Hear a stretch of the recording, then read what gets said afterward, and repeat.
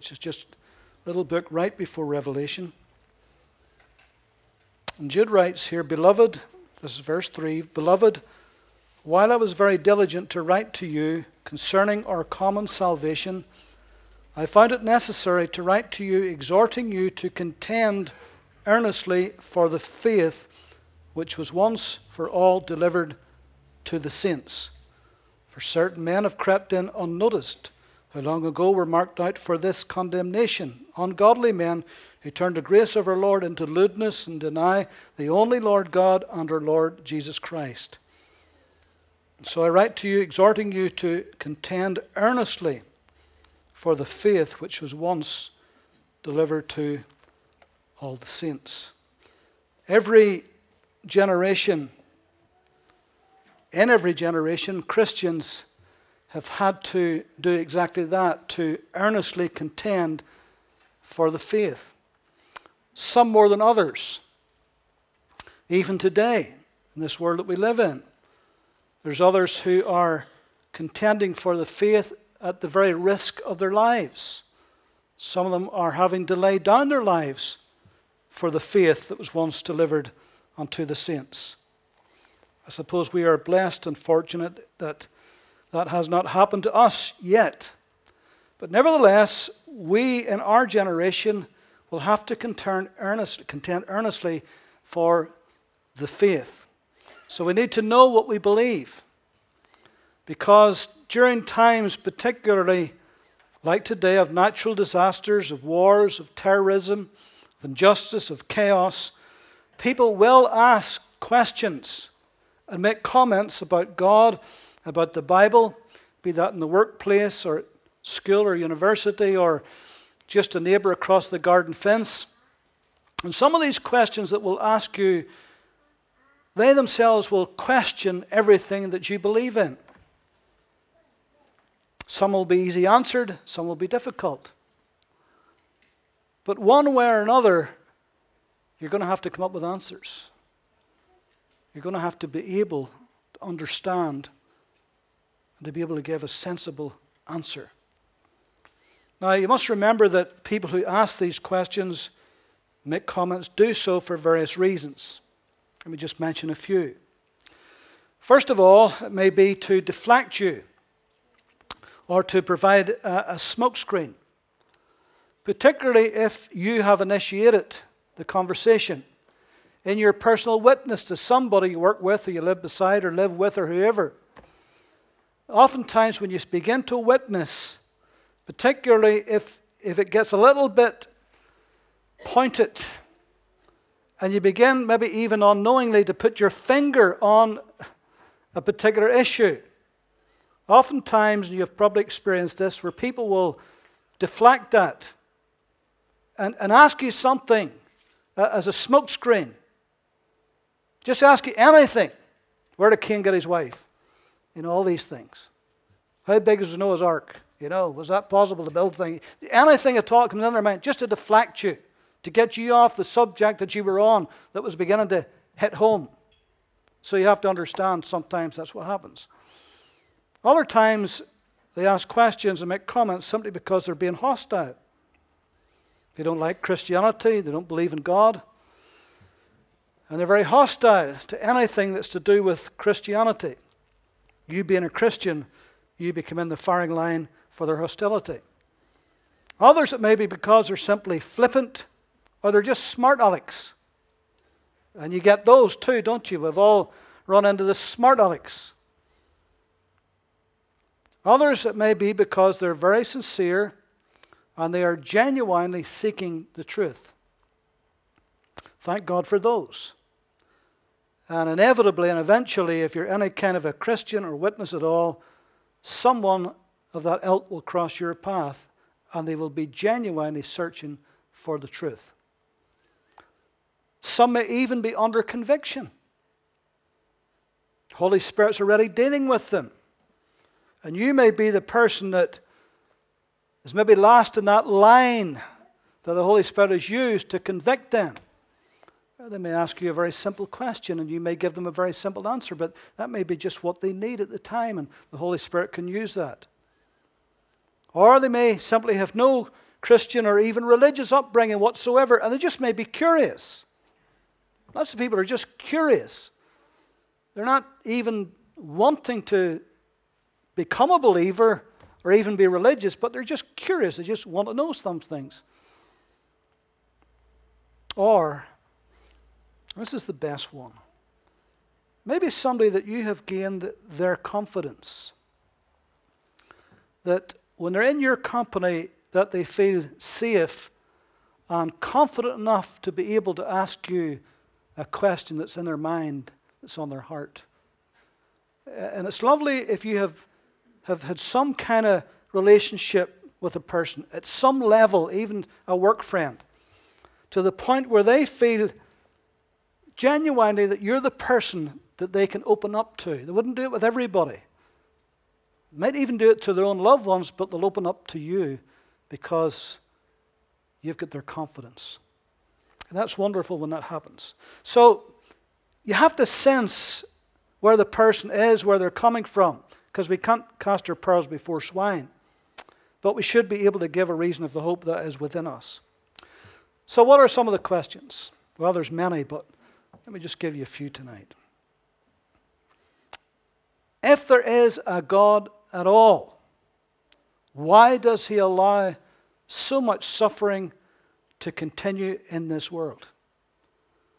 Now, that's not an uncommon question, and it sounds a fair question. And somebody could ask you that for the most genuine reason. It really troubles them. Because if that is their view of God, and it troubles them, we need to be able to give some kind of an explanation that will help them understand. If we maintain that God is a God of love, a God of compassion, a good God, he's all-powerful, why doesn't he stop it? Why doesn't he right all the wrongs? Why doesn't he deal with injustice, with poverty, with pain? The world is full of disease and death and dying, inequality. Half the world is starving tonight. Every minute, thousands of people will die for no other reason than they're starving. They have no food. And yet half the world is obese. Well, that may be an exaggeration, but you get the idea. It just seems so unfair, doesn't it? It seems so unjust.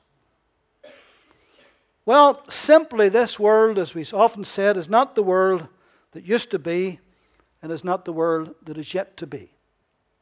The world began as a paradise. The world will end and will be ushered into a paradise. It's the bit in between. It's the bit between Genesis 3 and Revelation 20. It's that bit where something catastrophic happened. And that catastrophic something was sin, and Satan was introduced to this world. And when that happened, everything changed. At that moment, everything changed. God's paradise became paradise lost. Yes, one day it will be paradise found. But until then, the fingerprints of Satan and sin are everywhere within this world. You don't have to look very far. This world has been corrupted, it's been infected with sin. And because of that, because of disease then, because of pestilences, because of natural disasters, all of that has been the result of Satan and sin. Millions upon millions of lives have been lost through evil dictators with murder and mayhem. I was watching a program the other night about Hitler on the Yesterday channel. And to think that one single individual could cause the deaths of so many millions and millions of people that plunged the whole world into a war. It's unbelievable almost that one single individual could do all of that. But that's what sin does, and that's what Satan does. Okay, say David, well, I know what the problem is. But the question is still, why doesn't God step in and stop it? Why doesn't he just stop all the effects of sin and all the effects of Satan? Would this not be a happier world we live in? Would we not be better off? Undoubtedly. So why doesn't God do it? After he's got the power to do it, So why doesn't he want to do it? Okay, which part should he stop? Which sin should he deal with first? Murder? Exploitation of the weak and the vulnerable? Child molestation? Terrorism? What about abortion or pornography? What about theft or lying or greed or jealousy or envy or pride? In fact, what about all the commandments of God that we broke? What about them? What if God was suddenly to demand justice instead of mercy for our sins? How would we like that? How would that work with us? Where would you like him to start? Which sin would you say, okay, God, go ahead and judge me? I don't think so. I don't think we would like that one bit. Sure we wouldn't. But that's what we want God to do everywhere else, with everyone else. But we don't want him to do it with us. We want God to show us mercy, but we want him to act justly against everybody else. But what if God was to do it with us? Well, here's the good news. God has already judged Satan, and he's already judged sin. God has already judged Satan. In fact, he has passed sentence on him. The only thing that's left is the execution. And that's not going to happen for a little while yet. But it's absolutely sure and certain. And if you turn to, not now, but if you turn to Revelation chapter 20, you would see that is his, in a sense, his execution. He's already been tried in the courts of glory. He's already had his sentence passed. It's unavoidable. It's inescapable. He cannot get out of it. But not just yet. That will happen in Revelation chapter 20. What about the sin question? That's already been dealt with at Calvary too, hasn't it? Christ has already died for the sins of this world. He's already dealt with the sin question. But what remains is the sinner question. The sinner question. This still remains. What shall a man do with Christ? Receive him as his Savior or continue in rebellion against him? Do you know that this planet is the only planet in the universe that is in rebellion against its Creator? It's the only planet in the universe that shakes its fist at Almighty God and defies God. Much of this world's problems have been brought about by man's own sinful state. But man doesn't want to deal with their personal sins, only the sinful action of others. And there is the problem. We want God to right all the wrongs. We want God to sort out all the injustices, all the unfairness of life. We want God to deal with everybody who we think is bad. But we don't want him to deal with us. We don't want to say, God, here's my sin, deal with that first. Because that's our problem, isn't it? Of course, God puts certain laws within nature, doesn't he? And these laws that are within nature are there to help us. If we stay within the laws, then we will be safe and helped and blessed. But do we do that? No, we don't. We continually flout even the very laws of nature. We pollute our atmosphere. We poison our very water systems. We do all of these things. We contaminate the very food that we eat with chemicals. We have epidemics of sexually transmitted diseases. AIDS have ravaged whole nations in Africa. We murder our elderly. We molest our children. We're addicted to violence, to drugs, to alcohol. We despise the good and the honorable and the just. And we cheer the vulgar and the cheap and the dishonorable. We've sown to the wind and we reap the whirlwind. And then after all of that, we have the audacity to blame God. After the 9/11 terrorist attack in America in 2001, September 2001, Anne Graham Lotz, who's Billy Graham's daughter, 2 days later she was on a CBN early talk show, and she was asked the inevitable question. Jane Clayson was the interviewer. She said, "I heard people say, those who are religious, those who are not, if God is good, how could God let this happen?" To that you say, and here's what her reply was. "I say God is also angry when he sees something like this. I would say also for several years now, Americans in a sense have shaken their fist at God and said, God, we want you out of our schools, our government, our business. We want you out of our marketplace. And God, who is a gentleman, has just quietly backed out of our national and political life and our public life, removing his hand of blessing and protection. We need to turn to God first of all and say, God, we're sorry we have treated you this way, and we invite you now to come into our national life. We put our trust in you. We have trust in God. We have trust in God in our coins, and so we need to practice it."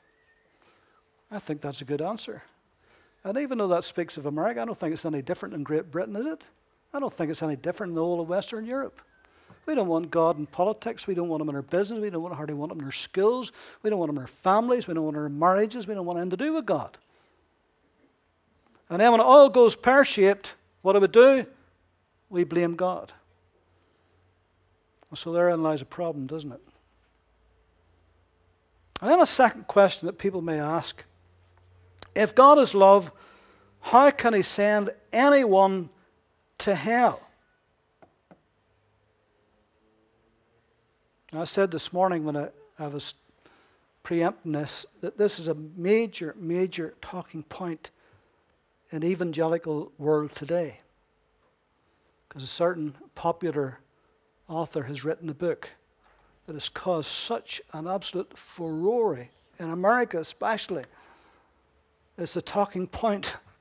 It's the biggest Twitter talking point, out-twitting all the celebrities in the world today. So it's a big, big issue. It's not a new issue, it's an old issue. It just keeps resurfacing. Every generation's got to deal with it. So even today, not even just the world, but today we have preachers, so-called gospel preachers, actually ask this question. Well, if God's a God of love, surely he wouldn't send anybody to hell to suffer eternally. Because that doesn't sound like a God of love. So this is a big question. Well, in the first place, hell was never made for man anyway. It was made for the devil and his angels. That's what Jesus said in Matthew 25:41.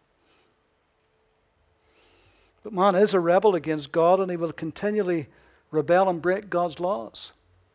And even though God offers him salvation through his Son, and even though that salvation was bought at a great price, man will continue in his rebellion. And if a man dies in that state, he cannot enter heaven for a start. Because if heaven is going to be heaven, then there will be no rebellion in heaven. If heaven is going to be heaven, then there can be no rebellion. There can be no rebels in it. There can only be those who trust the Lord Jesus Christ. The Bible says there'll be no sorrow in heaven, there'll be no tears, there'll be no disease, there'll be no war, there'll be no pain, there'll be no injustice. None. It'll be perfect. So if men live all of their lives in rejection against God's Son, why would God allow the rebellious to come into heaven? Why would he allow that rebellious, divisive, prideful spirit into paradise? The answer is, he won't. And he can't. That wouldn't be fair. That wouldn't be just. So hell is the eternal destination of all Christ rejectors. And it's real and it's literal and it is forever. forever. Now, there's a movement today that would try to deny this, that would try to say, well, that doesn't sound like a God of love. So in other words, they're trying to figure out God on the basis of how they believe love is. And they leave God's justice aside and they concentrate on God's love. Well, if you take hell out of the equation, then an awful lot that Jesus said about hell, you may just forget about it. He didn't really mean it. Didn't really mean it. But they just sidestep that because it doesn't fit in with their personal feelings about God. It's nothing to do with our personal feelings about God. It's got to do with God's word, what he said. And Jesus was the one who talked about everlasting punishment. He talked about the place where the worm dieth not. He was the one who talked about these things. So how can we leave that out? That was never God's plan for man to go to hell. He never made hell for that. But those who reject Christ, those who rebel against Christ, there's no other place for them. Can't be heaven. Then they say, well, God will give them a second chance. Or they say, well, there'll be a period. And then they'll realize what they've missed. And God will save them. Trouble is, you can't find anywhere that in Scripture. It's just not in the Bible. It's just not there. It's just the opinion of man. Do you realize that very belief has come right down through the generations, right till today? Because Satan would love men to think there's no such place as hell. That's what he really loved to think. But there is. And it's very real. What about those who've never heard the gospel?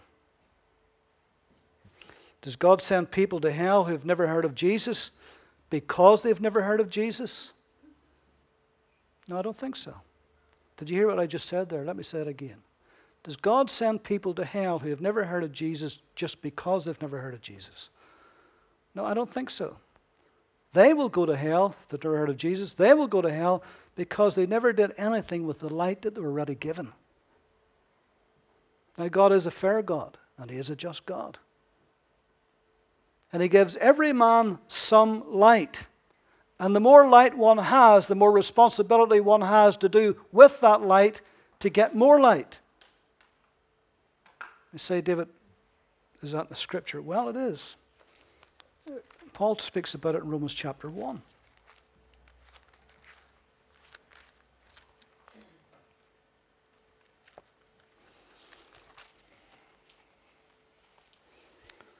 Verse 18, for the wrath of God is revealed from heaven against all ungodliness and unrighteousness of men, note this, who suppress the truth in unrighteousness. Now, it's not that they didn't know truth, but they suppressed the truth that they knew. Because what may be known of God is manifest in them, for God has shown it to them. For since the creation of the world, his invisible attributes are clearly seen, being understood by the things that are made, even his eternal power and Godhead, so that they are without excuse. Because although they knew God, they did not glorify him as God, nor were thankful, but became futile in their thoughts, and their foolish hearts were darkened. Professing to be wise, they became fools, and changed the glory of the incorruptible God into an image made like corruptible man, and birds, and four-footed animals, and creeping things. Therefore God gave them up to uncleanness in the lusts of their heart, to dishonor their bodies, even among themselves, who exchanged the truth of God for the lie, and worshipped and served the creature rather than the Creator, who is blessed forever. Amen.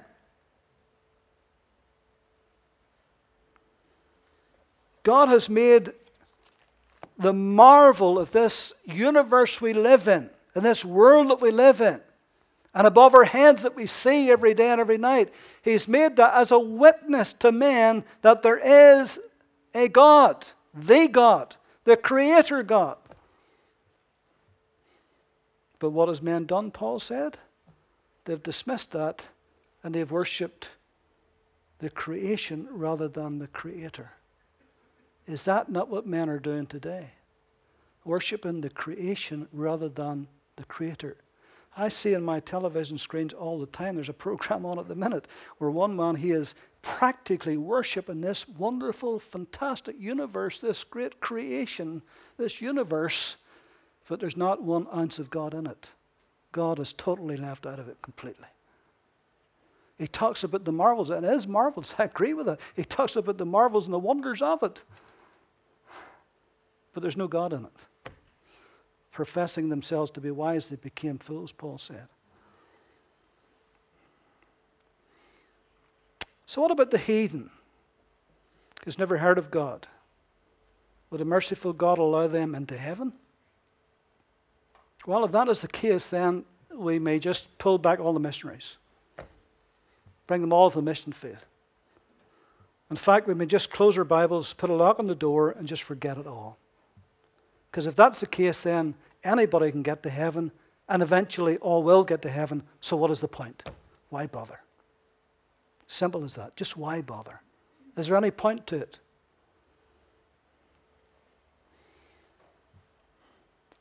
Might as well just keep the whole world in darkness, because at the end of the day, God's going to save them anyway. And that is the other side of that teaching, that there is no hell.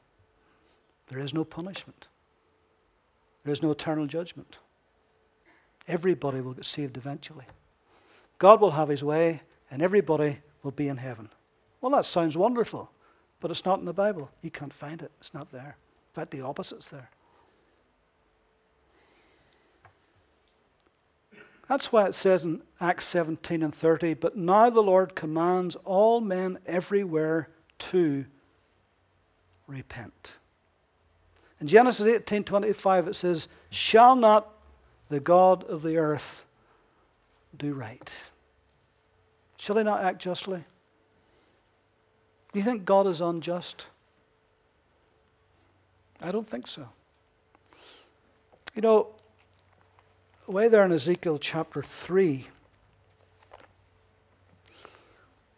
in verse 16, you don't need to turn to this, just let me read this to you.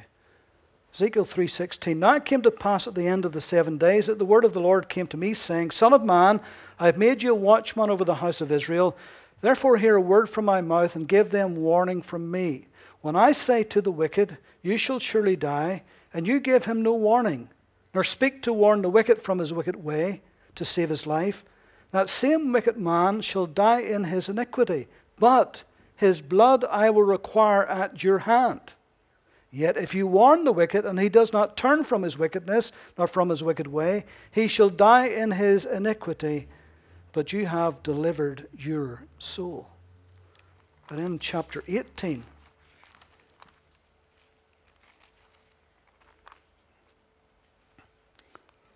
the word of the Lord came to me, saying, what do you mean when you use this proverb concerning the land of Israel, saying, the fathers have eaten sour grapes, and the children's teeth are set in edge? As I live, saith the Lord God, you shall no longer use this proverb in Israel. Behold, all souls are mine. The soul of the Father, as well as the soul of the Son, is mine. The soul who sins, it shall die. But if a man is just and does what is lawful and right, if he has not eaten on the mountains, nor lifted up his eyes to idols of the house of Israel, nor defiled his neighbour's wife, nor approached a woman during impurity, if he has not oppressed anyone, but has restored to the debtor his pledge, he has robbed no one by violence, but has given his head bread to the hungry, has covered the naked with clothing, if he has not exacted usury or taken any increase, but has withdrawn his hand from iniquity and executed true judgment between man and man, if he has walked in my statutes and have kept my judgments faithfully, he is just, and he shall surely live, saith the Lord. So what's God saying in all of that? He's saying, listen, every man will answer for himself. That's what he's saying. Every man shall answer for himself, including those who have never heard the gospel, including those who have never heard about Jesus. But God has given them some light, and they have rejected that light. You know, you see anthropologists and you see these people who study tribes out in the jungles, and they say, you know, it's not right for missionaries to go out there and Christianize them and change their lifestyles. It's not right. They should just let them be and just let them enjoy themselves the way they've been brought up. Frightened by demons every night? Heart scared of the witch doctors? Is that the way you would like them to continue? I don't think so. I think whenever the missionaries go in and they get the true light of the gospel, and they begin to realize that God is the true God, the living God, the creator of the ends of the earth, that He sent His Son to die for them, and they embrace that, and their whole lives change. And you've heard so many testimonies of missionaries saying how that even headhunters and cannibals, how they said that whenever they come to Christ and they even knew the true and living God, how their whole life had changed. They no longer lived under that fear. Remember the little African pastor that has spoken here a couple of times from Reach the Unreached from Kenya? Remember him saying he was the son of the witchy doctor? You remember him? Try telling him that his life was good under those days, when he lived in fear every day of his young life as a little boy. No. Here's another question. How can people be happy in heaven, knowing that their loved ones are suffering in hell? That's a big question, isn't it?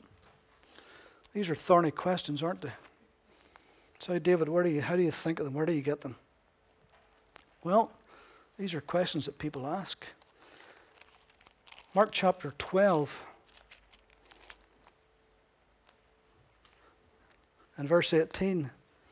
Then some Sadducees, who say there is no resurrection, came to him, and they asked him, saying, Teacher, Moses wrote to us that if a man's brother dies and leaves his wife behind, leaves no children, his brother should take his wife and raise up offspring for his brother. Now, there were 7 brothers. The first took a wife, and dying, he left no offspring. The second took her, and he died, nor did he leave any offspring. And the third likewise. So the 7 had her, and left no offspring. Last of all, the woman died also. Therefore, in the resurrection, when they rise, whose wife will she be? For all 7 had her as wife. Jesus answered and said to them, Are you not therefore mistaken, because you do not know the Scriptures nor the power of God? For when they rise from the dead, they neither marry nor are given in marriage, but are like angels in heaven. But concerning the dead that they rise, have you not read in the book of Moses in the burning bush passage, how God spoke to him, saying, I am the God of Abraham, the God of Isaac, and the God of Jacob. He is not the God of the dead, but the God of the living. Therefore you are greatly mistaken. In other words, Jesus said, you don't know what you're talking about. You have no idea what heaven is like, what it's going to be like. You know, there's an awful lot that we don't know about heaven that the Bible doesn't even reveal about heaven. It's just, we can just conjecture. We can have all kinds of ideas, but there's a limit to what the Bible reveals about heaven. But some things are absolutely certain and sure. And one of the things will be that there will be no sorrow and no tears in heaven. No grief, no sadness. The Bible makes that abundantly clear. The Scriptures tell us that. So we greatly underestimate the power of God and His goodness. But you say, David, if we knew, and I'm not saying we will know, but if we knew our loved ones had went to hell and we were in heaven, will we not be sad? That's a tricky question, isn't it? Well, one author puts it this way. He said that many people who lost loved ones who don't know Christ, some people argue that people in heaven won't know hell exists.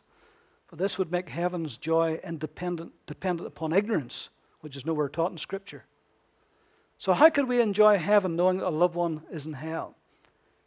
J.I. Packer, who's a great writer and theologian, often answers that difficult question with a biblical answer. It's difficult, but it's biblical. Here's what he said. God the Father, who now pleads with mankind to accept the reconciliation that Christ's death secured for all, and the Son of God, our appointed judge who wept over Jerusalem, will in a final judgment express wrath and administer justice against rebellious humans. God's holy righteousness will hereby be revealed. God will be doing the right thing, vindicating himself at last against all who have defied him. And then he gives a whole raft of scriptures to read, from Matthew to Romans to Thessalonians to Revelation and so forth. And he says, in that you will clearly see that. God will judge justly, and all angels, saints, and martyrs will praise him for it seems inescapable that we shall with them approve the judgment of persons, of rebels, even those whom we have known and loved. In other words, when we get to heaven and we fully appreciate, because we don't fully appreciate, the price, the incredible price Jesus paid to get us into heaven, set that against those who have refused that price, who would not accept Jesus under any circumstances, and who went to a Christless grave, then we will understand God's justice better. We set that apart from that. Then we, like all of the saints and all of the martyrs, will say, that is just. And will not be sad about it. Because we'll be in the fullness of his glory. And where his glory is, there'll be fullness of joy. And there'll be no sadness. But we will understand perfectly. Now that's hard for our human minds to process. But it's quite scriptural. You know, in Revelation it says that the martyrs cried unto God, when will you avenge us? And when he did, they rejoiced. They rejoiced in God's justice. And so will we. Because we'll understand perfectly, more fuller than we ever possibly could, the reason why people are where they are today. All right, we're almost finished.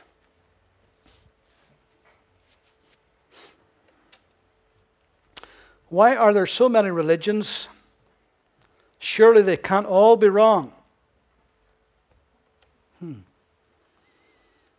It's often said that man's religion is his attempt to find God.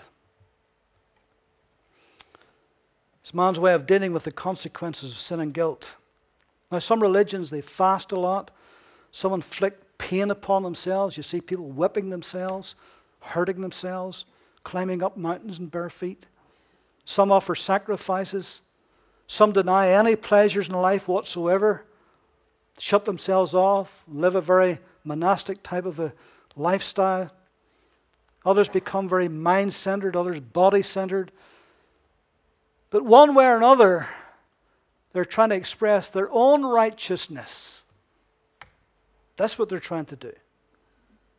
Being ignorant of the righteousness which is in God and Christ. But Christianity is based upon repentance from dead works and faith in Jesus Christ, Acts 20. It's acceptance of God's grace and mercy, Ephesians 2. That's what it's based upon. Nothing that we can do. But we can believe in Christ. That's the only thing. So are all religions wrong? Surely they can't all be wrong. Well, surely they can't all be right. Let me turn that on its head. If somebody says, surely they can't all be wrong, you say, well, surely they can't all be right. But people think that sometimes. They think, you know, it's like a mountain and God's on top of it, and no matter what side of the mountain you climb up, as long as you get to the top, you're okay. That's what a man told me one day in Moira. Businessman in this town, he told me that at the door when I talked to him. How wrong is he? Because you know what the scriptures say? Jesus said, I am the way. I am the truth. I am the life. No one comes to the Father except me. Peter said in Acts 4:12, neither is there salvation in any other, for there is no other name under heaven given among men whereby we must be saved. Paul said in 1 Timothy 2:5, there is one God, one mediator between God and man, the man Christ Jesus. That's pretty plain, isn't it? That's letting us know there's only one way. Now that sounds arrogant, it sounds intolerant, it doesn't work very well in this pluralistic society we're in today where we have to have diversity of everything. It sounds as if it's just intolerant and it sounds arrogant, but that is the truth. That's what Jesus said, that's what Peter said, that's what Paul said. So I can't argue with that, can I? See, man is inherently religious. he will worship. You say, well, what about the atheists? Well, it's a belief system, isn't it? It really is, isn't it? It's a belief system. I mean, they live their whole lives by it. They fight against those who believe in religion, but they've got their own belief system. It's just a belief system without God, but it's a belief system. That's what they believe. That's what they live their lives by. Why is that? Because we inherently want to worship. We inherently want to believe something. God put that within us. The Bible says he put eternity in our hearts. That's the way we're made. We're wired that way. So we either worship the truth and we worship God, or we'll find something else or someone else to worship. Some system of belief, but we'll find it somewhere and we'll worship at that. That'll be our religion. Now finally, people say there's nothing beyond the grave. When you die, you die. When you're dead, you're dead. Well, what if you're wrong? What if Jesus, the Bible, and the prophets, Christians are all right and you're wrong? Eternity is a long, long, long time to make such a disastrous mistake as that, isn't it? If we Christians are wrong, then Jesus lied. The Bible is a fable. We're fools to believe it. If Christians are wrong, then there is no heaven, and there is no hell, and there's no judgment to come. And if that is the case, then there will be no justice for all the evil that's gone unpunished, for all the wrongs that's never been righted. Does God not care about the rape victim, about the abused child, about the slaughter of the innocents? Will there be no final, ultimate justice and judgment for all of those things? Does that seem fair? Does that seem right? I don't think so. There has to be judgment. There has to be a day of reckoning. Otherwise, all the injustices we say, all the things you watch on television say, that's not right. That's not fair. They get off on a technicality. They were as guilty as sin, but look at them. They get off on a technicality. That can't be right. And it isn't right. But one day God will right that wrong. And you see, in eternity, there'll be all eternity to right all of the wrongs. To make all the unjust things just. God will right all the wrongs. So we have to believe in eternity. We have to believe in a judgment day to come. We have to believe in a reckoning, because that is fair. And God is just and God's fair. Luke 12 and 15 and 21, Jesus tells the parable of the man who said, look, he said, I'm doing very well. I've got all these crops coming in, and my barns is not big enough to fill them, so what I'll do is I'll build bigger barns, and I'll fill them. And then I'll take my ease, and I will eat, drink, and be merry, for tomorrow we die. The implication is, what's the point of tomorrow? We're going to die. So we might as well just live for today. Forget about tomorrow. Tomorrow doesn't mean anything. There's nothing beyond the grave. It's all happening today. And that is the mantra of many today, isn't it? Eat, drink, and be merry. Tomorrow you die. You're a long time dead, so you might as well forget it. Just live for today. But that's not what the Bible teaches, is it? That's not what Scriptures say. And Paul says in 1 Corinthians 15, in the great resurrection chapter, Paul talks about this. He talks about the afterlife. He talks about the resurrection from the dead. He talks about that day and that hour and the other side that will all be to. And in further passages, he talks about the judgment seat of Christ. And then John talks about the great white throne of judgment. So there is a whole eternity to come.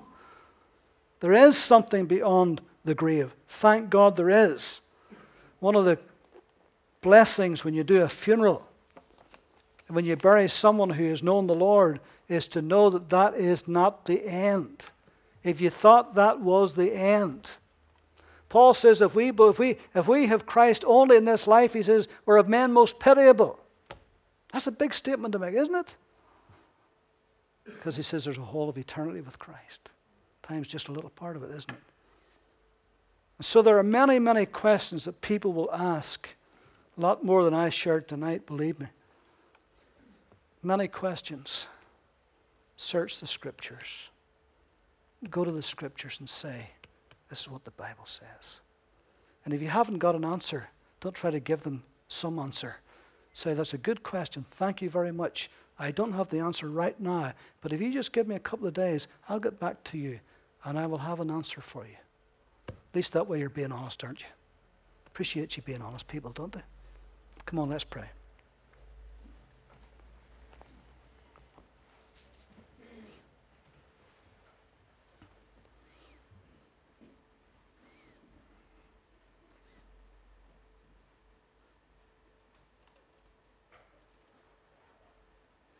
Lord, your word says that we have to contend earnestly for the faith. Lord, we have to struggle. We have to agonize over these things.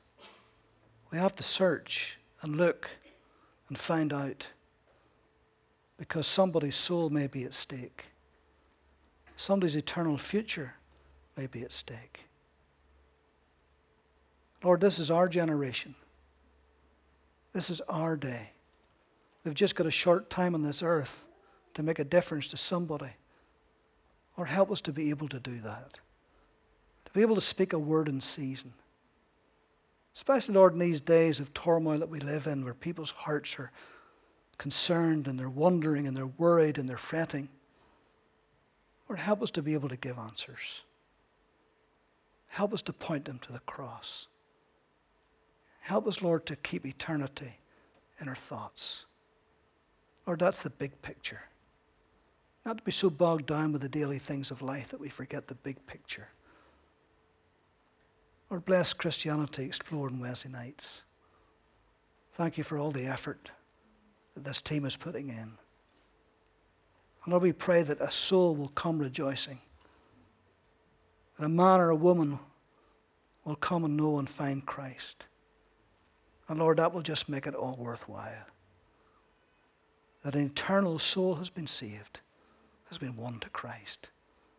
So Lord, bless them, Lord, as they meet and as they share around the table in conversation and praying for others, Lord. We just pray that you'll bless them. We pray that this week that new additions will come. That others, Lord, who missed the first week will come the second week and the third week. Lord, you know those out there, Lord, that you're dealing with. You know the hearts that your Holy Spirit's already touching. And Lord, we know the struggle that goes on inside our own hearts before we get saved. Lord, I just pray that the Holy Spirit will just draw them. Lord, we commit it to you. Our loved ones, our friends, our workmates, those that we go to uni with, those, Lord, that we're in daily contact with, in our office and the workplace. Lord, where there is opportunity, where we get the chance, help us, Lord, to be bold and just to take it and to share a word for Christ. In Jesus' name. Amen. Amen.